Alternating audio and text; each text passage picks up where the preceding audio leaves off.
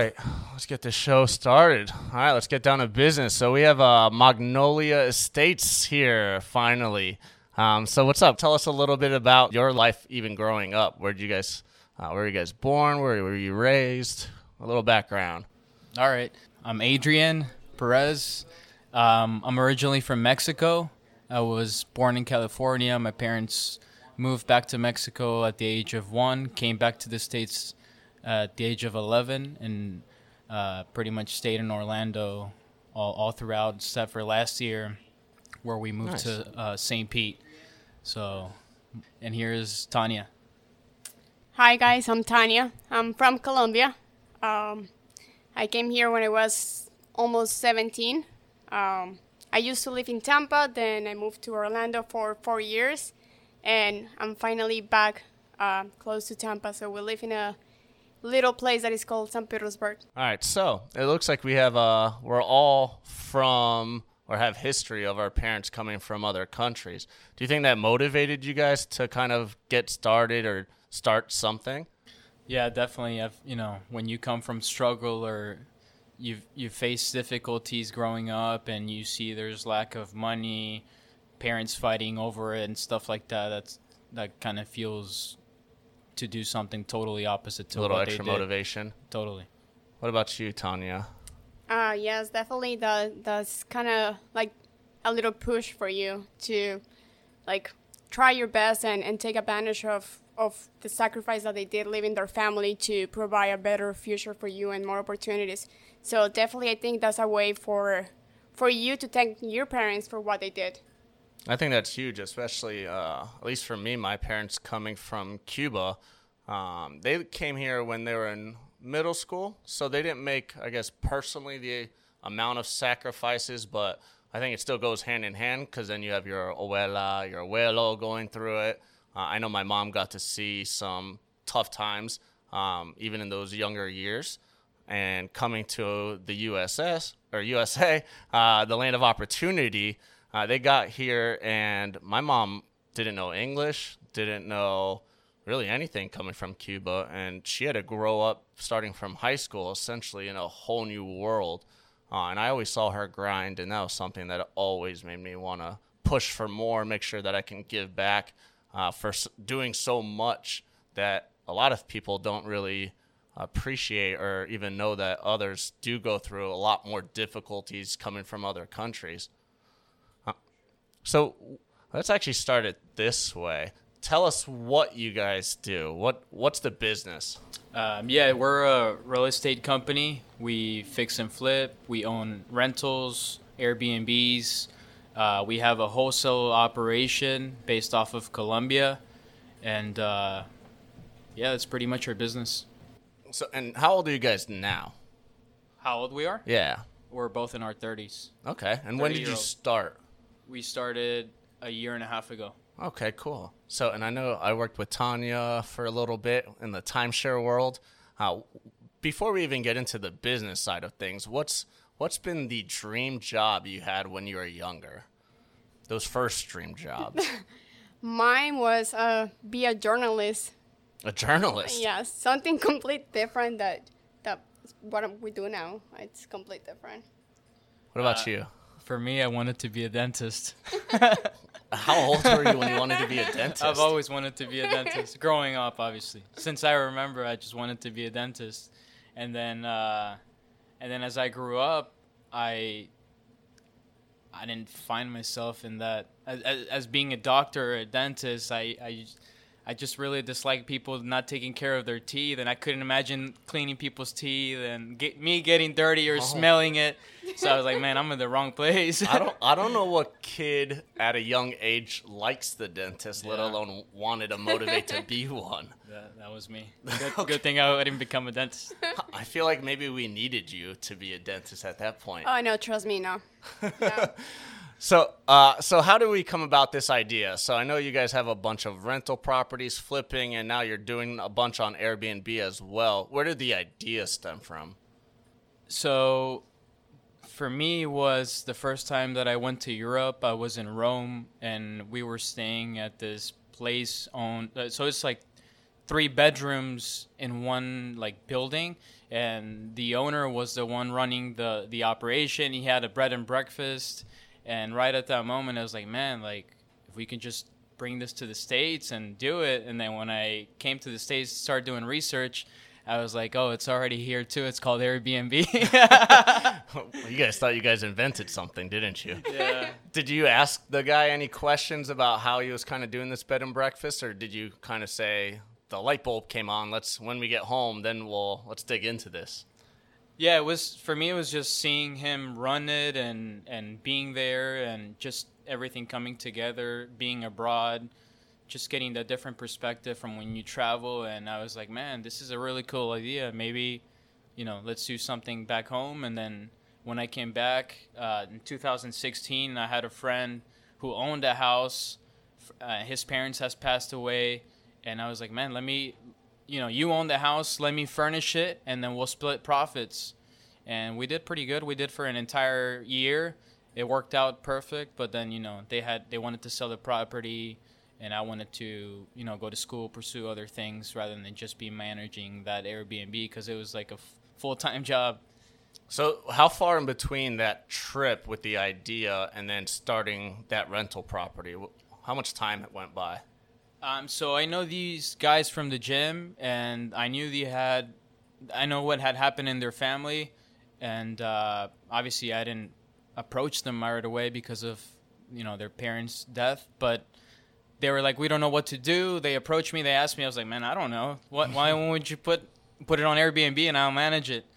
And, they just started asking questions. I started doing a little bit of research, and then bought all the furnishings from Facebook Marketplace, got it real cheap, took some friends to paint the entire house from the inside, and within just a couple of weeks, we were live. Ready to go. So then when you were managing that, because it sounded like you went back to go work or school, so it didn't sound like you were fully invested yet into this future, what could be. So then what switched? Yeah, I mean, I was in school still. I was working at CVS at the time, so that was like just a side gig, but I knew that it consumed a lot of time. So I think that 1 year was just a good experience for me to see what it would take and how it would be and how to run the operation.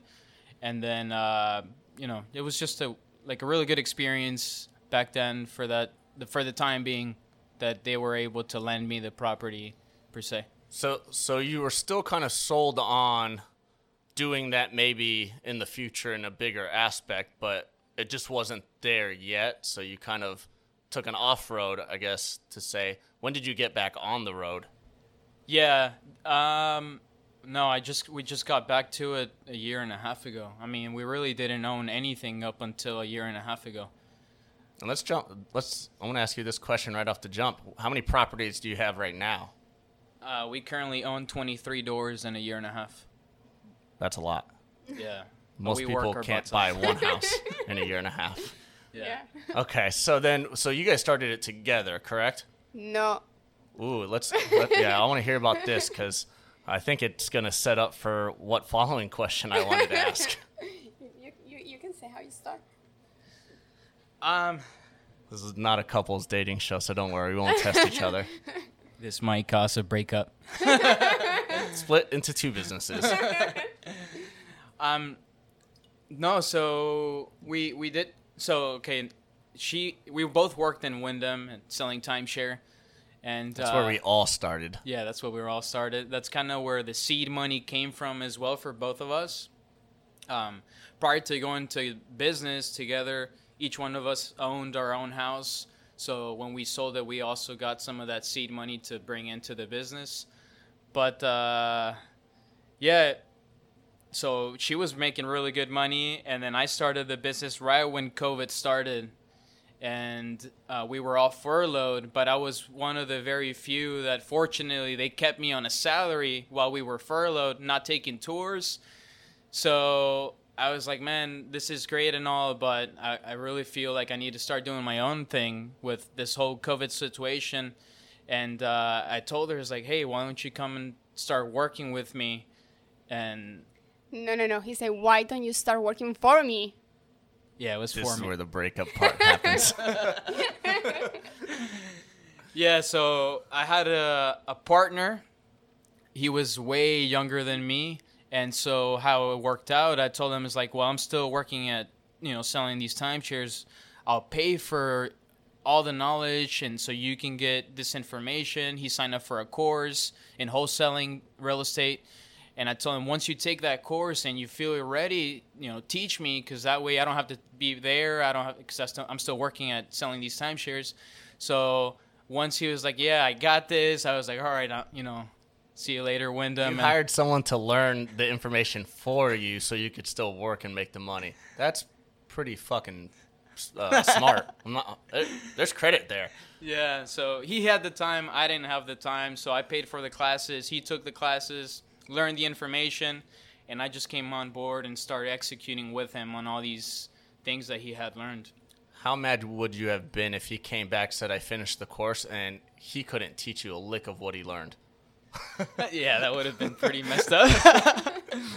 No, but I knew the kid. He was young. He was hungry. He had approached several other people that were already in the real estate world, and they had turned him down. And I could see he was hungry, and I feel like he had what you need for this. And I was like, all right, let's just do it. I'll invest in you, and then you teach me, and then we'll get it going together. And that's when I kind of approached her about becoming my employee. I have to pause every time you guys say that because I don't know what kind of reaction you guys have of each other saying that. But I think the cool part here that I want to touch base on too, because we all came from the same career background, I guess you can say. And with my business, I never committed to the business without milking out every dollar I could with the job I already had. I looked at Wyndham as my cash cow to build to where I could fund what I wanted to do. And I think that's a huge piece too, not going fully into the business or the idea of what you want to do until you have kind of all your ducks in somewhat of a line. Obviously, I think it's impossible to have everything set up perfectly, but it's good that we had the income flowing, especially with two businesses that will take a lot of income or a lot of money to get it up and running. So coming from that, when did you guys make that full quit? Yeah, it was right during COVID. COVID had just become open to the entire world. The resorts were shutting down, and we were like, let's not watch Netflix. Let's educate ourselves and start this business going. Like, I really feel most millionaires own real estate, so why can't we make it the same way? And, we both have that hustle mentality and that go-getter that we were like, man, we'll be great teammates. And we were already partners, like dating each other, I mean. And Let's make that clear. They're together, guys. Yeah. But at that time, I told her, like, she was making great money, and I told her, I know probably in the beginning it's not going to be as great. But It was not. Yeah. Not great. Yeah, she went from earning like over six figures to making $10,000 that year. So let's get into that, Tanya, because that's not. I think jumping into any business, especially coming from a job that you actually are making good money, there's a sacrifice that you have to, you're going to go into where you are making X, Y, Z. You're living a pretty nice life, but then all of a sudden you're choosing to take a major income drop off for hopefully this potential income that is not there yet. So how did that all feel? And you could tell us exactly. It's all right. No, I mean, when I do something, I go all the way. If I like to give 100% or more on everything in my life. So he already had a business, and he had, unfortunately, not the best partner. So I was working for him, and I was doing 100 times more than his partner. So I start like seeing how we can grow, but unfortunately the partner was just too lazy. So first I built a wall in my house, A wall? A wall. So dividing my living room from the kitchen. I had this brand new house, and it was a huge house just for myself. So I told him, let's just put a call center in my house. Oh, wow. So we built a wall, and we start cold calling, and I start hiring people from my own team in timeshare. So we had a great team, and I knew these great salespeople. So I told him, let's just get these people on our side and ask them to call after work. So during COVID, we were not taking that many tours. What were they calling? Who were you guys trying to call? What was this cold calling about? So we were calling people that owns several off-market properties. So it's different cases. People owns a lot of rentals. Other people, they just get properties from their parents and they don't want to deal with any property here in Florida. It's different type of off-market properties. So we start cold calling, and his partner used to come to the office at 11 in the morning to sleep in the couch and just not be the best. On which side of the wall? The not working side. Yeah. Yeah, on the not working side, yeah. Do you guys like throw pillows over the wall at each other when someone's not working to the working side, or? It was crazy. It was crazy for me, and I was getting, like, I was taking it too personal. Like, it was my business, and it was not my business. It is personal. So I told him I'm gonna quit my job, and I'm gonna go full time, and I'm gonna support your dream, and it then worked it out. became both of your drereams. Yes. Right? There Yes. you go. Yeah. I have to make sure I also keep this relationship going for after the podcast. So when that all happened, and now you two on a team, what was like that next step to say, hey, now that we have multiple people that are fully on board, how are we going to take this? So we went to a trip together with few friends, and the second day that we were out of the country on our trip, he got a call from his partner saying that everybody quit on him. So we had no employees after we were gone for 2 days. Yeah, it was pretty bad. We literally had just arrived at our trip in Guatemala, and I get this whole bunch of text messages like around 5 in the morning, and my partner's telling me, hey, this person quit, this other person quit, and we're left with no cold callers. It's just going to be you and me when you come back, and Tania. Jeez. And at that point, I was like, man, like, you just took a big dump on my trip. Yeah, I was gonna say, could have at least waited till the day I'm leaving to come back home. So that trip didn't go all, great and stuff. And, we were pretty much stressed out because she had just quit her job. I had quit my job. We were fully vested into this new venture for us. She had sectioned part of her kitchen into the living room into a boiler room, and we had nobody to boil it with. Oh, man. So, the water's not even heating up now. Yeah, we were out dry, man. So it was that's when we kind of like, we spoke to each other, and we were like, if we're going to really be committed to this, it's going to be just you and me, because we need somebody that's going to be 100%. Count on. Yeah, and then if you're 100% and I'm 100%, let's just get started when we back home. And I came back home. We dissolved the company. He kept the company. He kept the name, and we just started Magnolia Estates. So that's where it was really born. All right. So now we're there. So it kind of took a little life moment slap in the face to figure out what you can trust, who you can work with. And one of the guys I actually just had on the other day on the show, he made a good point where he actually hates the term self-made. And at first I was like, well, isn't that what a lot of us are, when we're these little entrepreneurs that are starting from nothing?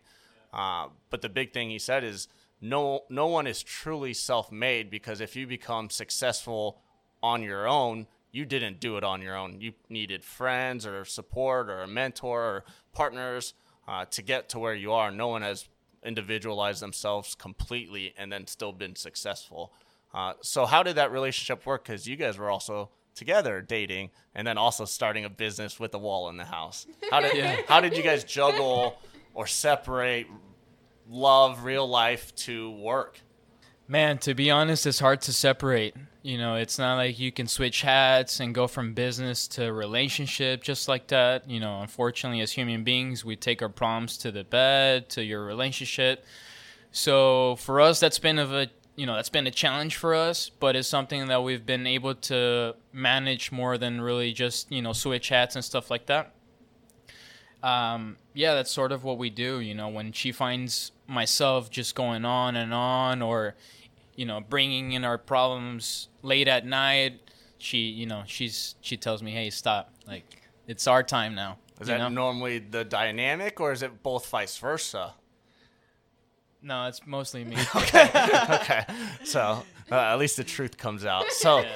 Tania, how do you manage that? Because obviously, as the manager, I guess, of the clock in, clock out, which to keep a healthy relationship, you can't let the business be everything. Because then, obviously, I'm single, so I don't know how much I can give feedback on this. But I would assume that you have to still keep building your own relationship separate from the business for both to be successful.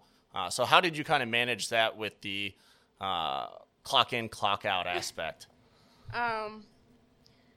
It's hard. It's really, really hard. But I don't know. I feel that you have to respect your time as well. I love our business, and we work 24/7.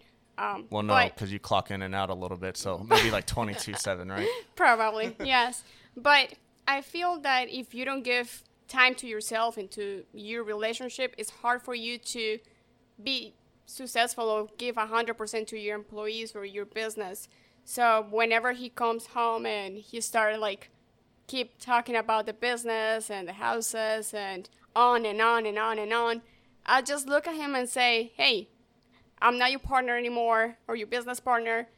I'm here with the dogs. Let's talk about the show or the dogs or what you want to eat or whatever. I just changed the subject, and he's pretty good at it. He realized when I'm tired, and yeah, he's good at it. Or sometimes I just tell him hey, let's just go out and have dinner. Let's just try to look pretty, even if we're tired. No business talk. No business talk. And we try our best to just go and have dinner and not talk about the business at all. So we try at least one day a week, take it off for ourselves. Is that something you guys probably are constantly conscious about and trying to always get better and better at? Because that's not something that you can just say, hey, this is our problem, we're going to fix it like this, snap of the finger. So that's something you guys are still constantly always working you on. have to be there. I mean, it's a conscious effort that you have to do, because we're in it 100%. It's our business, it's our livelihood, it's how we provide to ourselves, how we help our families. But you have to make a conscious effort not to have one drag the other one down. And I think it's important too, starting a business, obviously when anything is at the beginning stages, the sacrifices of how much time you need to put in, and that grind time where it really has to be 24/7. That's a tough thing, because for a business to work, you need that grind time. But then the relationship probably went on a nice pause almost in some sense. And then kind of when you got through that phase, then it kind of went back to a little more all right, now we can also focus on both the business and the relationship. Is that kind of how it went? Yeah, we went through some really tough moments in the beginning of our business, where our very first flip in St. Petersburg, they took almost 7 months, 6-7 months to fully finish. Wow. And we had pretty much all of our eggs on that basket.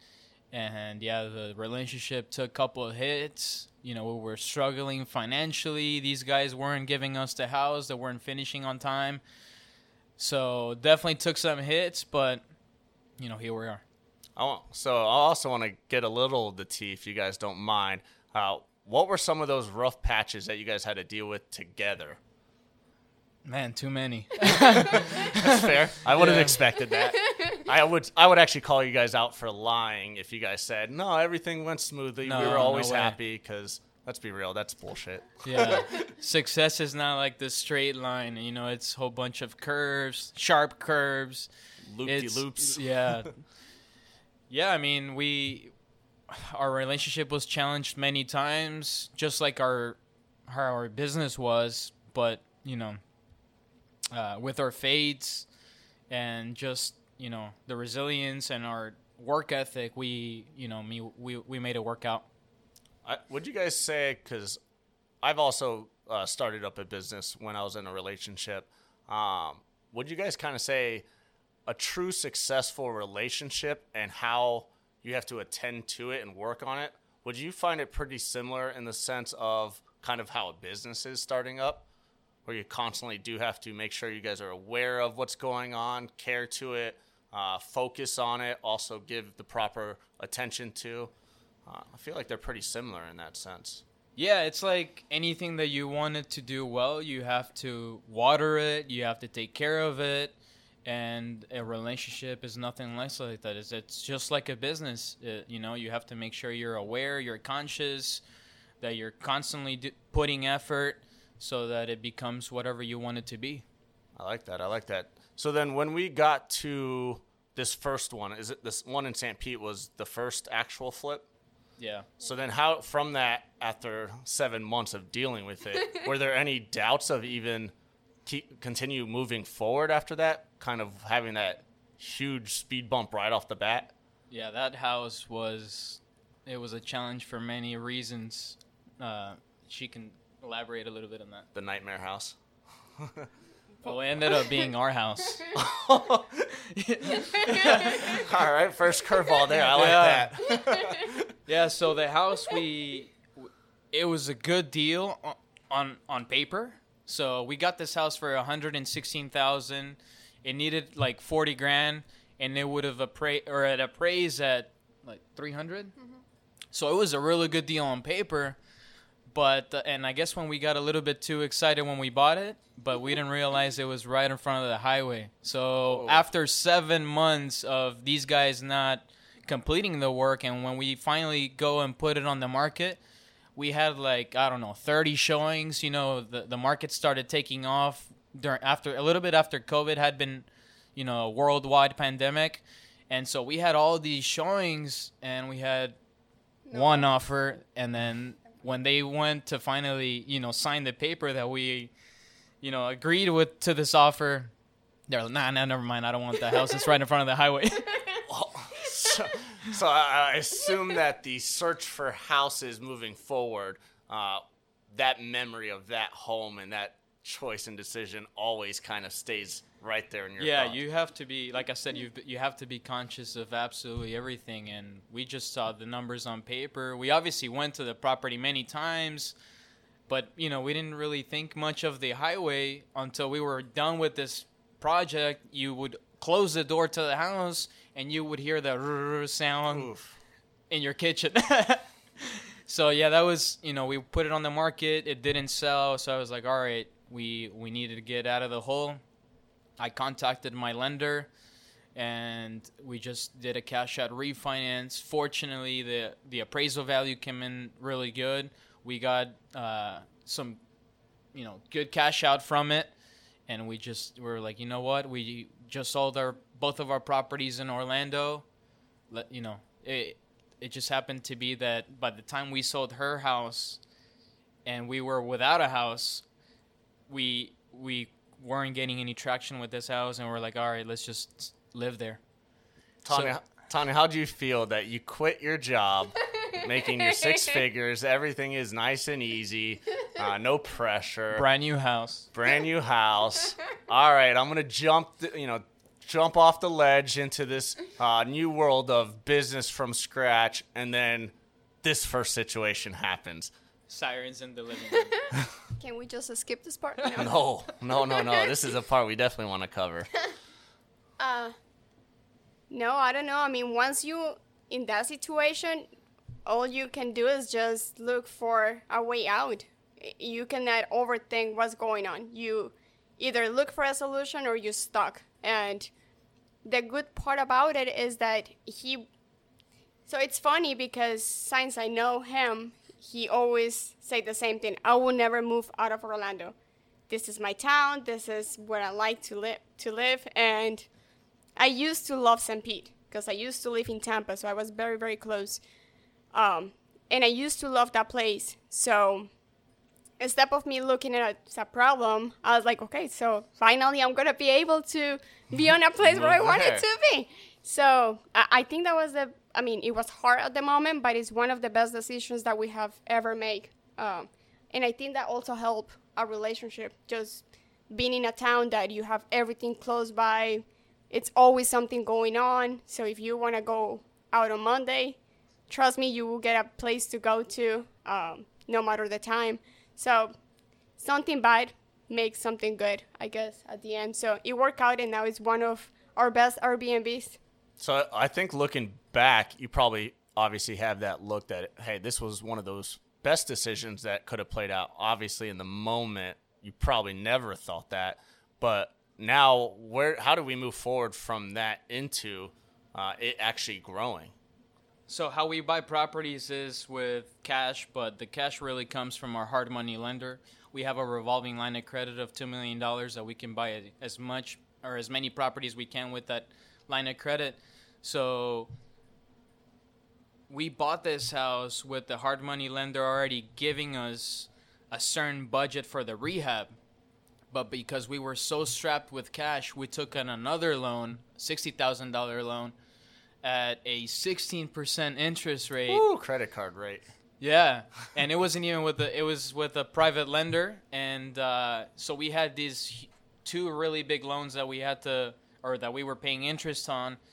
And we had to essentially cash them out by the time we would refinance. But all that was just, pain in the butt, trying to coordinate what was going to be the next step. And, like I said, I spoke to our lender, and, they appraised the house. Fortunately, the appraisal came back. We did the cash out refinance, and just like all that money came in, it just disappeared, paying all that debt. And we were back to square one. And then where did house number 2? How did that come about? So that house had a detached garage, and the lot size for that house, it's called Main Street House on Airbnb. Check it out. Free shout out. No, but it had a detached garage, and we were like, hey, that's not doing anything for us. Why don't we turn it into a mother-in-law suite and put it on Airbnb? And we spent $23,000 doing that unit. And out of all of our houses, that's the one that gives us the least headaches and the best cash flow. The least headaches, but really the biggest headaches at the start. Oh, But yeah. that's kind of how business is, right? Headaches to other headaches, but usually some headaches will go away, and that's just kind of part of it. And I think that's the biggest thing for any entrepreneurs out there is there's no such thing as smooth sailing. Like, you will have these kind of obstacles that will feel like complete roadblocks, but there's no real road that can block someone if you want something bad enough. And I think that's something that we had with the last episode, the last guy who's a business coach. And it's one of those things that he talked about, and I view it pretty similar, that you can pretty much get out of anything or get through anything. There's going to be a lot of scares, a lot of fear, and it's always natural for the first instinct to say, well, if I just don't even do it, I don't have to deal with it. But there's nothing good on the other side if you're just going to turn around and go back to the same life. You have to go through that wall, whether it's chiseling, bulldozer, something. And that's kind of what you guys were pushing through. Yeah, usually the problems that you face and the movies that you make in your head, they really don't align with what your outcome can be. So I had a really big issue with that. Now, I would face a situation, I would already I would already start thinking the worst case scenario, but then, yeah. I'm that way. So thanks to her, that's something that I was able to work on. She told us, why don't you look at the best case scenario? We're facing these difficulties, these issues right now, but let's look at the best case scenario. How can we, get ourselves out of this hole? How can we move forward? And you have to do that, man. And business is, like I said, it's not a straight line. And the movies that you make in your head, they usually don't always play out like that. they usually end up sad movies if you let them happen. You Yeah, have to create your own movie constantly. Yeah, you can't let your negative thoughts dictate how everything is going to be played out, because otherwise it'll play out like that. Yep. So, and things usually don't look as bad as you actually make them seem. There's always that solution, just like how you just said. Like, you just have to look a little bit closer, ask for help, and That's a big one. Yeah, ask for help, man. There's people that have been in your shoes a million times over and over again and are doing really well. So just ask for help. And that's kind of one of the things that we also did. We signed up for a really expensive mentorship. At that point, I mean, it was only $7,000, but I mean, at that, a lot for mentorship. Yeah, no, at that point, it was like, man, like $7,000. This is gonna take a lot of our money right now, but we did it. You know, we signed up for the mentorship, and it's how we've been to acquire all these houses quicker, favorable, with all these crazy, ridiculous loans that we're able to structure. We have several houses where we pay 0% interest rate. Oh, wow. So let's dive into the number side and the growth side. And now that we're kind of looking for, or we got our second place, sounds a little mother-in-law sweet. So then let's get into how the business grew to what it is now in only a year and a half, especially during a pandemic, right? Because real estate market, buying homes, is it safe to say, it's kind of a nightmare during this. Selling and renting out is pretty good, but how did you guys kind of get through the tough times while already dealing with a tough journey ahead? Yeah, I mean, you know, the number one rule in real estate is you make your money when you buy, not when you sell. So as long as you're making good purchases, it doesn't matter if the market goes up, if the market goes down. You know, you made a good purchase, so you know you're gonna be okay. And that's kind of like the thought that we had to fall back when we thought about this highway house. Like, it looks good on paper, we're not selling it, but plan B, we can refinance out. And so, yeah, that's a really good lesson with real estate. Like, make sure you're always getting yourself in good deals. And the other thing is, if you have rental properties, you know, they say cash is king, but we say cash flow is king. Yeah, especially real estate, because that's one of the main and only things that when you own it, it's cash as it is, whether it's the equity or if you need to, you can turn it into income. Yeah. I don't think anyone's never going to need to buy a home or rent a home at any time. I think that's something that the world will always need for as long as we live here. Yeah, if you own rental properties, you know, equity comes, equity goes, but cash flow is always there. So if your mortgage is $1,200 and you're renting it out for $1,800, and your current value of your house is $300, and then tomorrow goes to $200, you're still cash flowing $600-$700. So as long as you're playing that game, you're gonna be safe. When it comes to flipping, it's a little bit different, because you're fighting against time and what the market's currently doing. So with that side of the business, we're always go, because we don't know what's gonna happen. I know, even though that you're making a good purchase, you want to make sure that if you're expecting a house to appraise a certain amount, you want to be able to get it out as quickly as possible so that you get that amount that you're expecting. And so with the market as it is, what kind of focus did you guys have? To your point, you said buying is obviously where the money is. How about buying with the market that it is right now? We normally get properties off market, so they're not on the market on the best situation. So they always need... Is it safe to say they're like dumps? Yeah, pretty much. Pretty much. The dumps that say "Save me" on the front. Yes, yeah.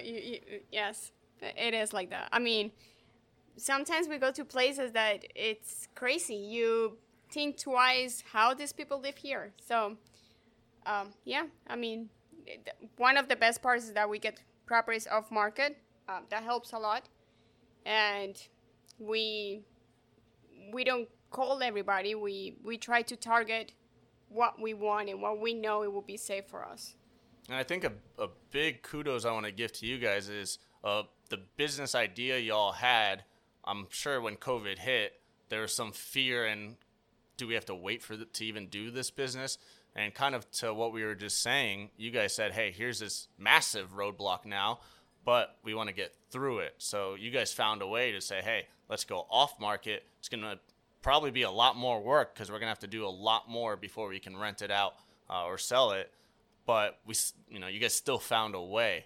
And I think that's a great story for anyone out there when, your business is literally selling or renting out homes and Airbnbs, which buying homes right now, most people don't even want to touch that idea. And you guys found essentially a way around it to not really have it affect you. So kudos to that. Yeah, I guess when people run away, that's when we like to jump in because it's not a trend.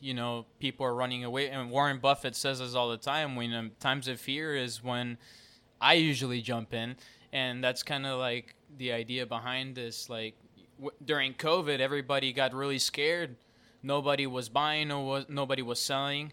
But not us. We were getting into real estate. We were buying properties. We were wholesaling properties. And we've continued to be on that same beat ever since. People are always going to need a place to stay, a place to live. So it's kind of like the visit to the dentist, right? I just went to the dentist. I actually love going to the dentist, by the way. Nothing feels better than walking out of that place. But all right, so then how do we grow this? Let's kind of share the part of the journey where we're buying these homes and getting the numbers up. So one of our biggest benefit is just like how Tania mentioned, is getting our properties off market. That's how we've been buying all of our properties, completely off market. Our call center, which is based out in Colombia, it's the nucleus to our business. And the call center brings in these off-market properties, which then feeds our construction team, which then feeds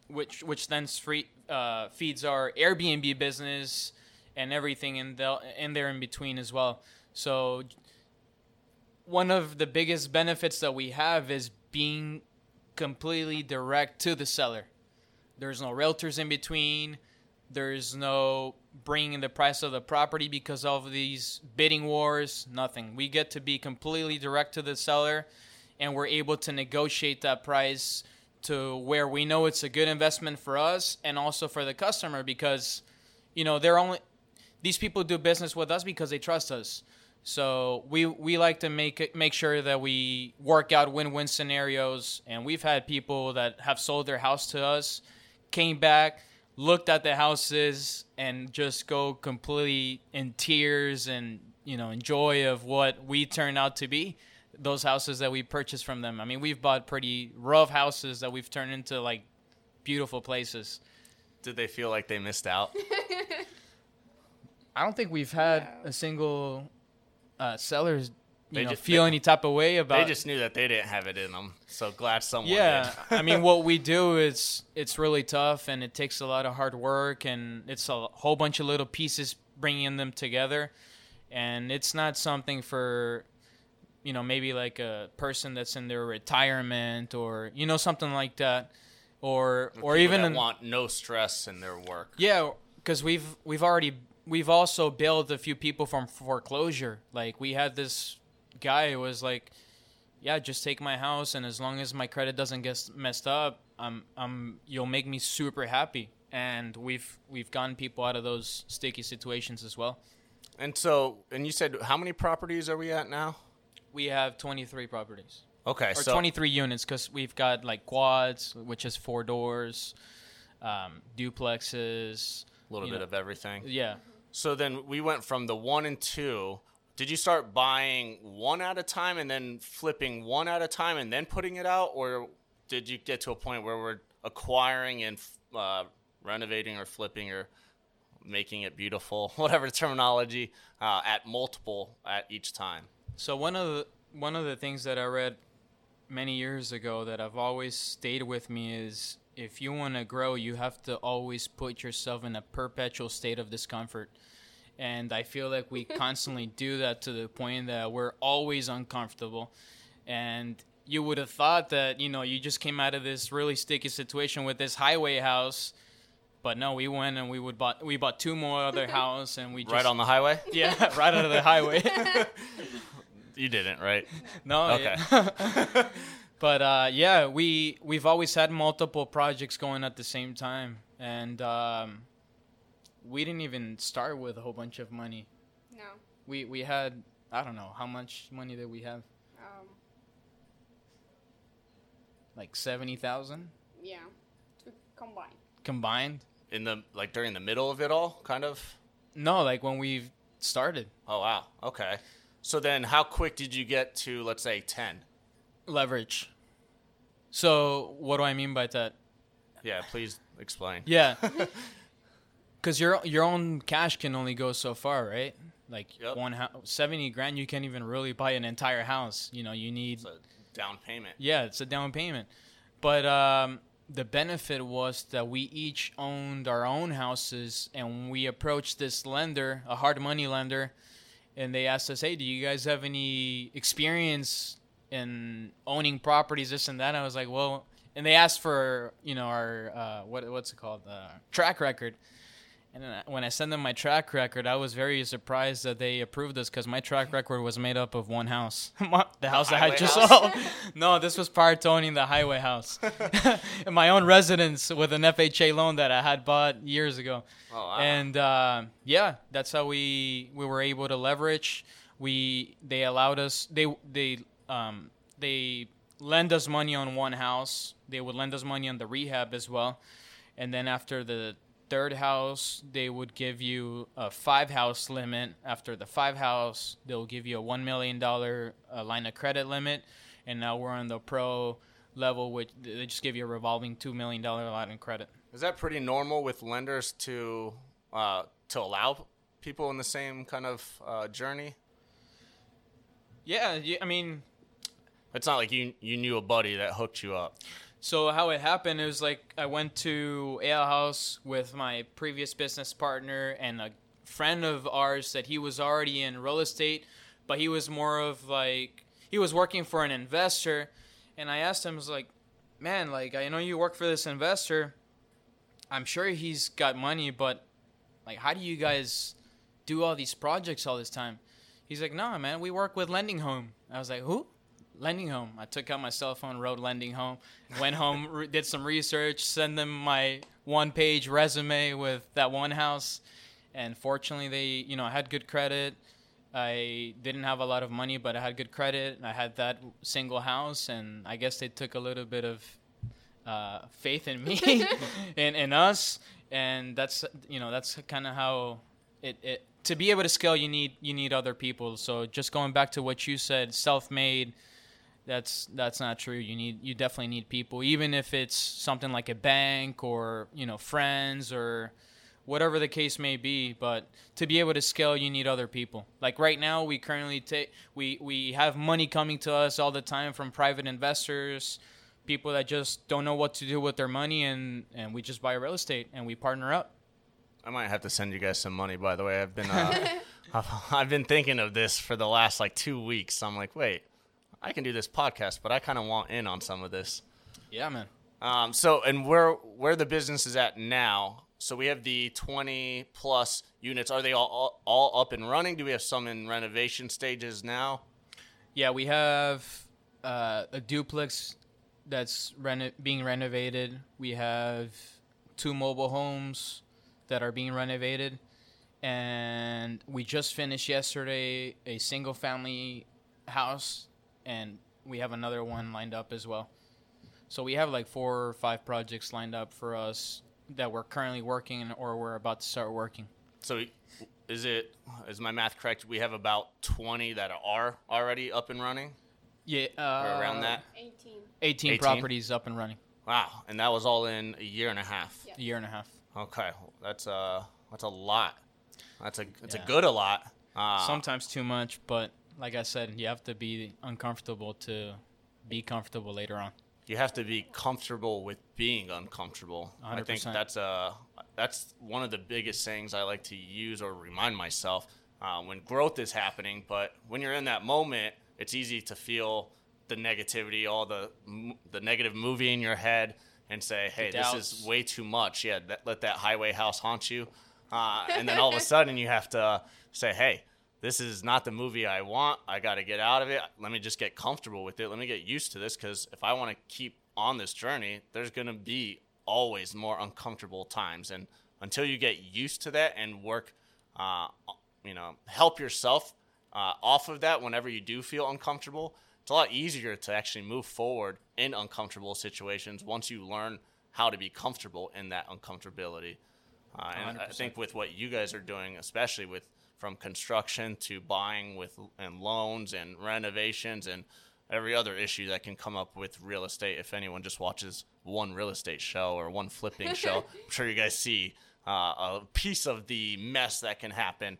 And it's one of those things, once you're comfortable with it, look at that. We're at 20 properties, 18 up and running in a year and a half with more to come. So applause to you guys. Now, I will say we're going to wrap this up, but I already have an idea for a part 2. I want to have you all back on. I want to kind of take this next journey to talk about the crazy stories of the actual flipping and renovating of the homes themselves. So You really don't want to hear all that. I think that's why we want to hear it. So you guys might need to take a few shots before that episode, before we record it. We want all the tea of all the craziness. So we'll bring you on for that one. We'll let you guys maybe get these next few ones up and running as well. And I'd love having you guys on again. So thanks for being here on this one. Thank you, man. I really appreciate it. Thank you. Now let's end with this, though. We'll send it out. What's the biggest tip or feedback you can give to any entrepreneur out there thinking of starting something? Don't think too much. Just do. Don't think, do. Just whatever you want to do, just do it. Get informed, learn about it, and then execute. And if you don't know what you want to do or where you want to go, then ask other people that are where you essentially want to be. It's really not that difficult. It just takes effort, a lot of it, and commitment. And that's all you really have to do. Just, don't think you know it all, because you don't. Yeah. No one does. And Tania, if you had to pick a different tip to share out there to the listeners, what would it be? Biggest tips that I can give out is if you have someone that you say, well, one day I want to be like that or want to be in that situation, if that person is already there, trust me, you can be there as well and even better. So don't limit yourself, because you can be your biggest enemy, or you can be your biggest supporter. Absolutely. I believe on that. And if anybody can do it, trust me, you can do it same way or even better. Even to piggyback off that real quick, it's one of those things that if you see someone where you want to get to, they still have made mistakes. So why not use that to your benefit and then learn what they did right, and then also learn what they could have done better or did wrong, and that will only make you become better than even where that person is. Absolutely. That's the ultimate goal anyway. So to wrap it up, give a little shout out to the website, the Instagram, so people can find you guys. So our Instagram is magnolia_estates, and our website is magnoliaestates.net. So there it is, guys. If anyone wants to join or throw them some money, or maybe be a part of the next highway project, reach out to them. And hey, we'll see you guys on the next episode.